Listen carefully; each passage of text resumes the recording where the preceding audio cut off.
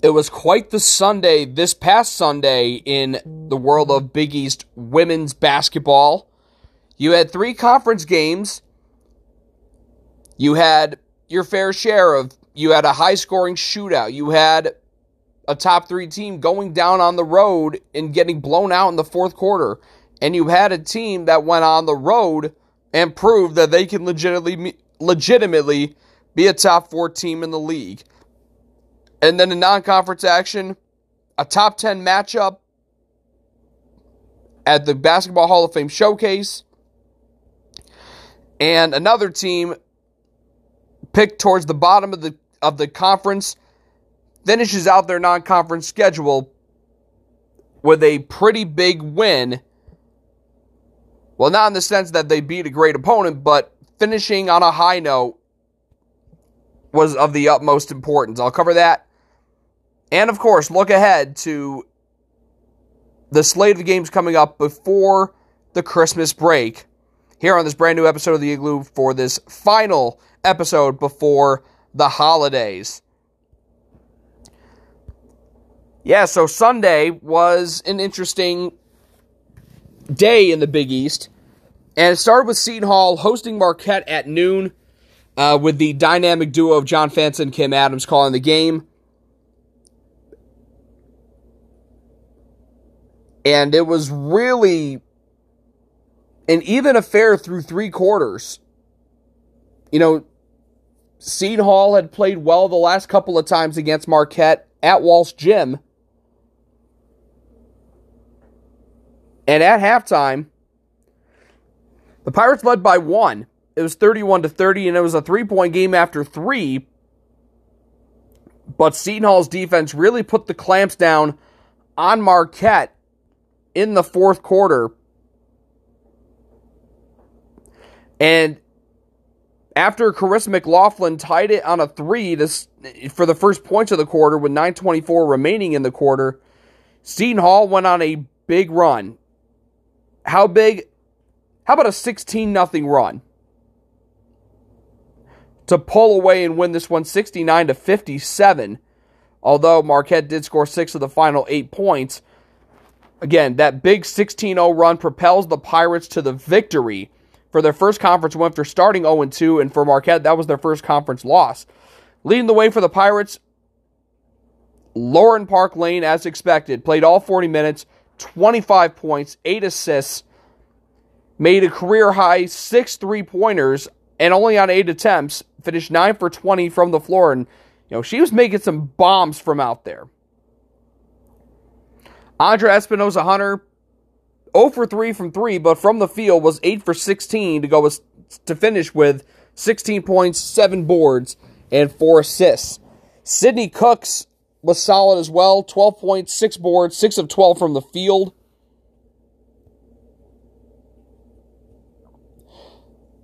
And then, again, this is a shorthanded Seton Hall team. Maya Jackson is still out with an eye injury. And how about the play off the bench? Amari Wright with 5 points, played 28 minutes, 6 rebounds, 3 assists, made her only 3-point attempt, and was 2 for 3 from the floor. So Wright was the only player outside of LPL to hit a 3 in this game. The rest of the team, outside of Lauren Park Lane and Wright, went 0 for 8. But still, 7 for 17 from 3, 41% is a very good clip. And they were 49% from the field. Now, Maya Bembry, although she fouled out, 4 points, 7 boards on 2 of 3 shooting. They also got 4 from a player that really hadn't seen the floor much, Curtesia Dean, who got 4 points on 2 of 4 shooting, and they also got a bucket from Kayla Harris. As for Marquette, it was Carissa McLaughlin who led the way. She was a sniper at Purdue, and she sniped in this game for Marquette. 6 of 10 from 3, 9 for 17 from the field, finished with a game-high 26 points. And then she really didn't get much help outside of that. Lisa Carlin was the only other Golden Eagle in double figures, and she got a double-double, 11 points, 10 rebounds, for the freshman. Meanwhile, 8 points for Jordan King, 5 from Lauren Van Clunen, and only 2 points from Chloe Murata, and Murata was just 1 for 10 from the floor. And Van Clunen was 2 for 8. And then only one player scored off the bench for the Golden Eagles, and that was Danielle Middleton, who scored 5 points in 15 minutes. So what a way for the Pirates to bounce back by not only beating Marquette, but beating them by double digits with that big fourth quarter run. Meanwhile, across the way into Queens, St. John's hosting DePaul. Man, what an offensive display this was. St. John's led at the half by 2. It was 54-52, but DePaul's offense proves to be too much. I mean, they were pretty impressive in the first half, but the second half, they brought it even more. Scoring 55 in the second half to win this one, and I kid you not, 107-93.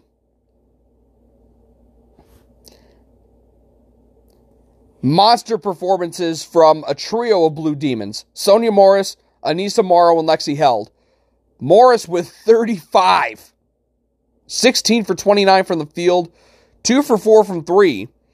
And Anissa Morrow, who ended up getting Big East Freshman and Player of the Week honors, finished with 29 points, 14 rebounds on 10 of 17 shooting. And then for Lexi Held, 21 points, 7 for 11 from the floor, 5 for 7 from 3, 4 boards and 6 assists. And then they got 10 from Deja Church and 9 from Darion Rogers. And for Rogers, 8 boards and 7 assists. And for Church, 6 boards, 4 assists. And they really didn't need the bench in this game. Purcell and Holmes each played 9 minutes. And that was the most anyone played because Caitlin Ammons only got to play 1 minute in this game. And Kiki Rimmer played less than a minute. DePaul, 51% from the floor, and even 50% from 3 as they were 11 for 22. St. John's, they played well. You know, they shot just under 51% from the floor, but from 3-point range, 8 for 23, I think, was what did them in. But leading the way for the Red Storm, career day for Leilani Correa. She, like Morris, had 35 points, 8 boards, 3 assists, 4 for 8 from 3, and 13 for 19 from the field. Danielle Cosgrove with 13 points on 5 of 11 shooting and 2 for 5 from 3. Off the bench leading the way, Unique Drake, 16 points, 7 for 14 from the floor. Camry Clegg with 9 points, Kadeja Bailey with 7, 8 points, 8 rebounds from Danielle Patterson, but really struggled shooting the ball at 3 for 10. And then Emma Nolan off the bench, 5 points on 2 of 4 shooting. So the Blue Demons, they're now 3-0 in conference. St. John's falls to 1-1 with that defeat. And the Blue Demons are now 11-2 ahead of a big game coming up Wednesday, which I'll touch on in just a second. Creighton stayed unbeaten in conference play as they beat Providence soundly at Alumni Hall, 71-56. And it was a big first quarter that really, set the tone for the Blue Jays. Outscoring Providence 28-11. And they led 44-36 at the break, and they pull away in the second half to win by 15. Lauren Jensen led the way, 19 points, 8 of 17 shooting, 3 for 8 from 3. She has been very impressive over the past few games. Carly Batchelor was really solid in this game too. 15 points, 10 rebounds on 6 of 9 shooting, and 1 for 2 from 3. Jensen, by the way, was 3 for 8 from distance. And then they got some pretty big contributions off the bench. Morgan Maley with 11 points, 3 for 8 from 3, 3 for 12 from the floor. And then Rachel Saunders with 10 points on 4 of 6 shooting and 1 for 2 from 3. So they overcame some slow games from Tatum Rembaugh and Emma Ronziek. Rembaugh just 3 points and 5 assists. Ronziek had about foul trouble, was limited to just 22 minutes, 6 points, 3 assists, 2 for 10 from the floor, and 1 for 4 from 3.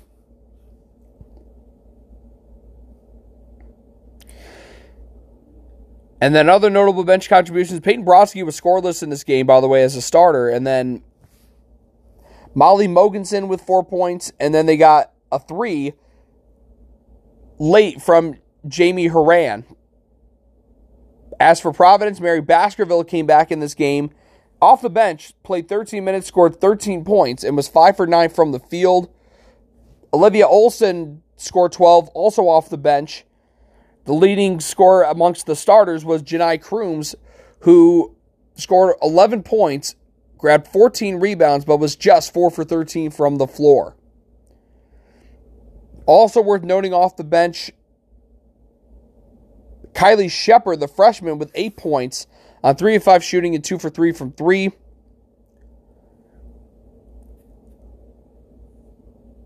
And so Alyssa Geary, who had been the leading scorer for Providence coming into this game, she was limited to just 4 points on 2 of 7 shooting, although she did grab 9 rebounds. But for Creighton, a big win. They're now 7-3 overall, 3-0 in the conference with that win. Shifting gears to non-conference action, Xavier hosting Southeast Missouri State. It was even after the first and second quarters at 25 apiece, but Southeast Missouri State led by 8 points after 3, as it was 48-40. But Xavier really boomed offensively in the fourth quarter, and they rallied to win 65-58, outscoring Southeast Missouri State 25-10 in the fourth. Ayanna Townsend led the way, 18 points, 15 rebounds on 7 of 13 from the field. Kay Satterfield got a double-double for herself, 17 points, 12 rebounds on 6 of 11 shooting. 16 points from Nia Clark, 10 from Shyla Beeler. And it was really those 4 leading the way, as they only got 4 other points. They got 3 from Anaya Harris and just 1 point from Courtney Prenger. And, they didn't get anything out of Michaela Scarlett, who had been their best bench producer, but nothing from her in this game. And they won despite that. 2 for 9 from 3. Again, this is going to be a theme. Xavier shooting very few threes, and because of that, not making many of them. But luckily for them, Southeast Missouri State was even worse shooting the 3 ball, 3 for 16, which was under 20%. Leading the way for SEMO, as the abbreviation shows, Shamaria Christopher led the way with 15 points. Only played 19 minutes. They got 11 off the bench from Taylor Pruitt, 9 from Rochella Scott, 8 from Corey Tomlin, and then 7 from Hallie Smith. So a big win for Xavier to finish out their non-conference schedule as they improve their overall record to 5-6. So finally, 7th-ranked UConn taking on number 6 Louisville in the Basketball Hall of Fame Showcase. UConn got off to a good start, leading 16-9 after the first, and they led 28-25 at the half. Louisville went on a big run to start the third, but UConn was able to get the lead back after 3, leading 45-42. But Louisville just proved to be too much. And again, UConn being shorthanded without Paige Beckers and without Mule and Fudd.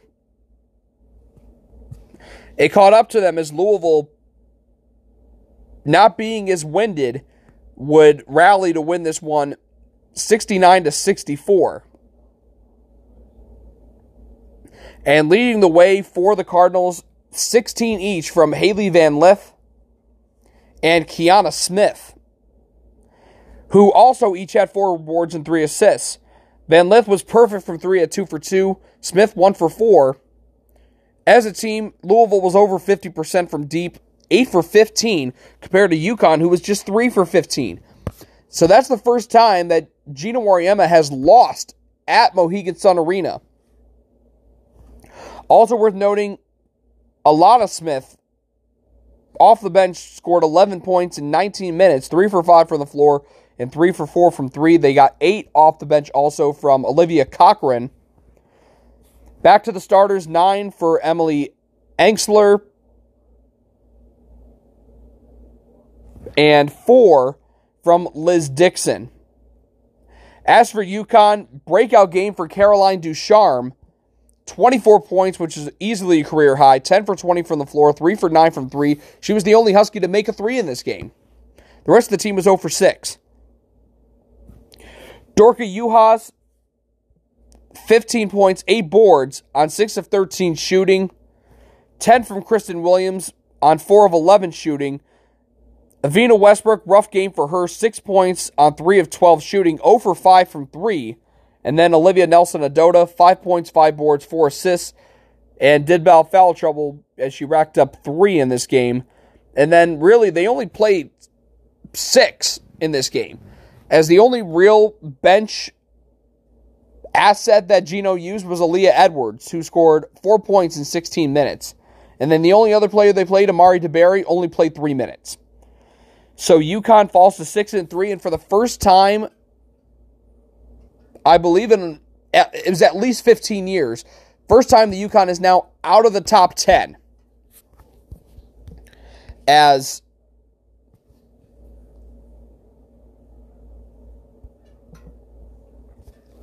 the new rankings have UConn just outside the top 10 at number 11.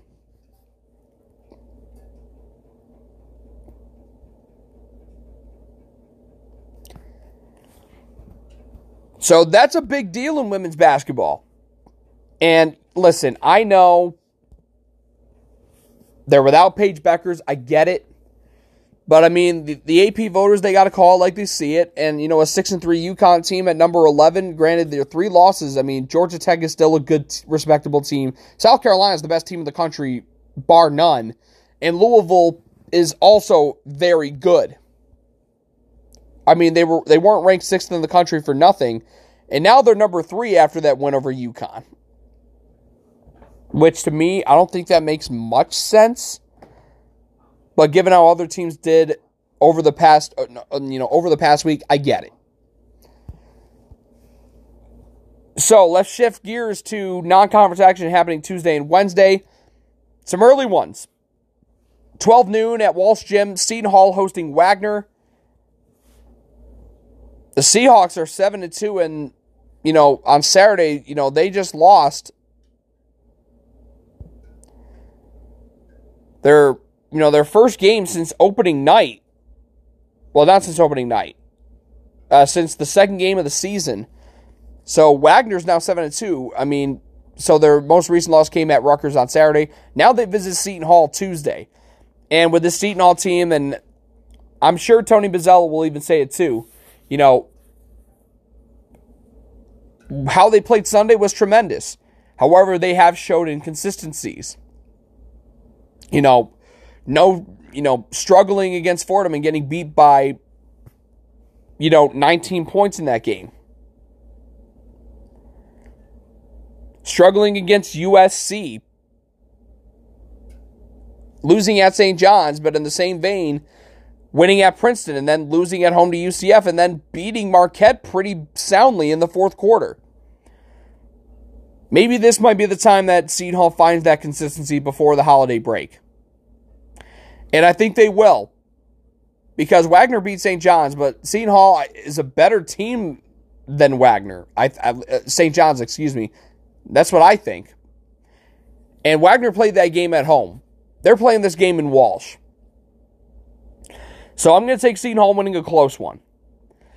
In a Big 5 game at 1 o'clock, Villanova visits LaSalle. LaSalle is the better record at 7-4, but Villanova, I mean, how about this? They haven't played in a little over a week. The last time they did play, they upset a ranked Oregon State squad. And Villanova, the last 2 games, bringing back Maddie Siegrist, they've looked really good. So, You know, I know LaSalle's the better record, but I'm going to take Villanova winning this road game. Now, over on SEC Network Plus, ESPN Plus, 2 o'clock Eastern, Arkansas hosts Creighton. The funny thing is, for Creighton,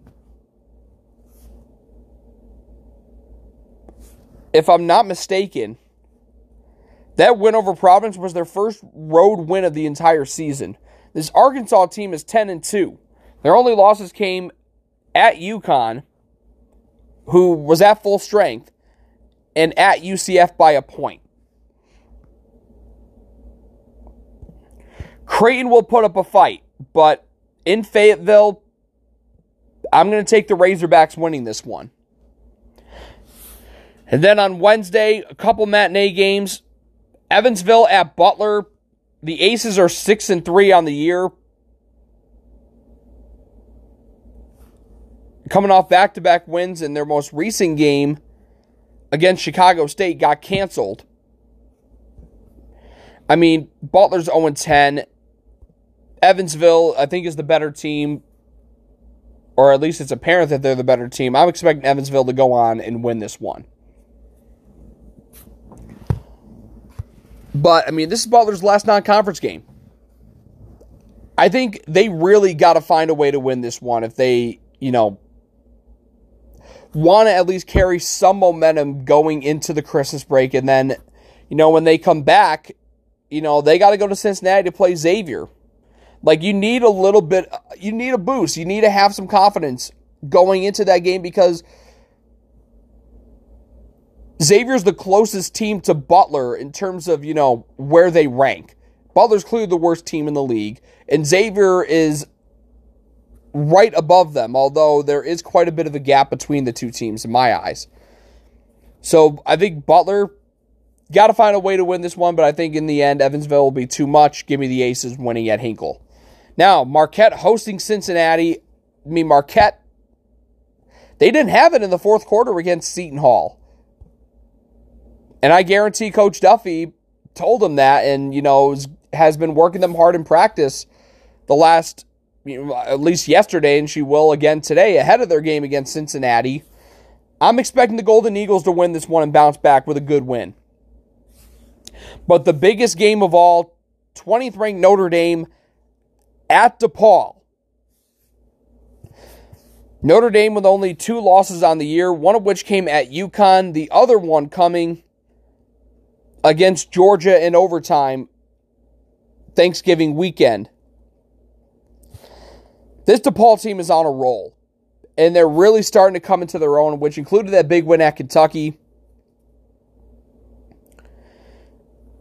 Obviously, Notre Dame is a good team,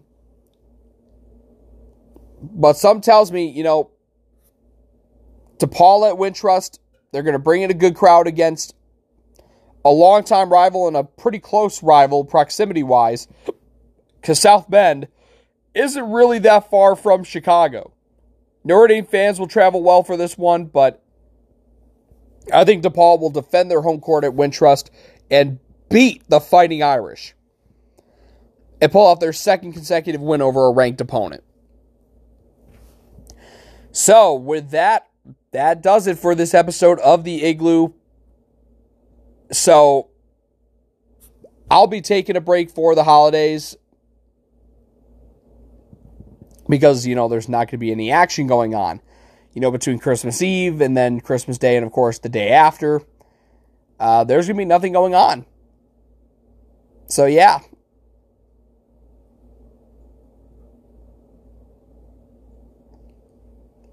However, so I will be coming back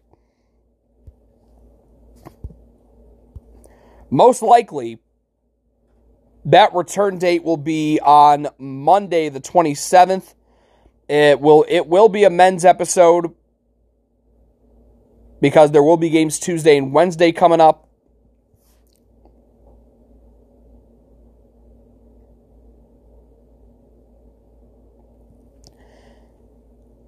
And, there's some good games coming up on that slate. UConn's going to visit Xavier. You got the Big East title game rematch between Georgetown and Creighton. Then arguably the biggest game, Seton Hall is at Providence. And both of those teams will be ranked coming into that matchup because now, because of the fact that, y'all heard the men's episode yesterday. But today, as we now know, Georgetown has now been affected by COVID, and because of the rules that are still in place, because of the Big East, which I'm hoping, as you heard in the icebreaker, will be adjusted and modified, Georgetown now has to forfeit to Providence. It's not like Georgetown was going to beat Providence anyway, but it is what it is. But in all likelihood, that matchup between Seton Hall and Providence will be a matchup between ranked opponents. And you know what? I think that warrants, a preview for this game. Although I probably should have had a Xavier Villanova preview ahead of tonight's game. But, what are you going to do? I'll survive. But, Seton Hall, Providence, they're playing this at the Dunk. And you know what? I think that warrants a preview. And I made a promise to someone that I would get them on the Igloo. I know you're going to be listening out there, mystery person whose name I shall not reveal. But based on what I promised him, and based on the magnitude of the matchup now, you know what? I think he's going to be my next guest on the Igloo. So you're going to have to tune in after the holidays on Monday to find out who that is. So, until then, it's Timmy I signing off from the Igloo. Thank you for tuning in. Enjoy your holiday and enjoy your Christmas if that's what you are celebrating. But if not, just continue to enjoy the rest of the holiday season. And I will be back after that to bring you more content on the Igloo. And now it's going to be limited down to just, 2 episodes a week. Not 4, because now, from here on out, with the exception of a handful of non-conference games here and there, not all at one time, but, you get them sporadically. Nothing but conference action from here on out. So that warrants bringing everything down to 2 episodes a week, and that will again start on Monday. So until next time, again, it's Timmy I signing off from the Igloo. Happy holidays, and I'll catch y'all next time.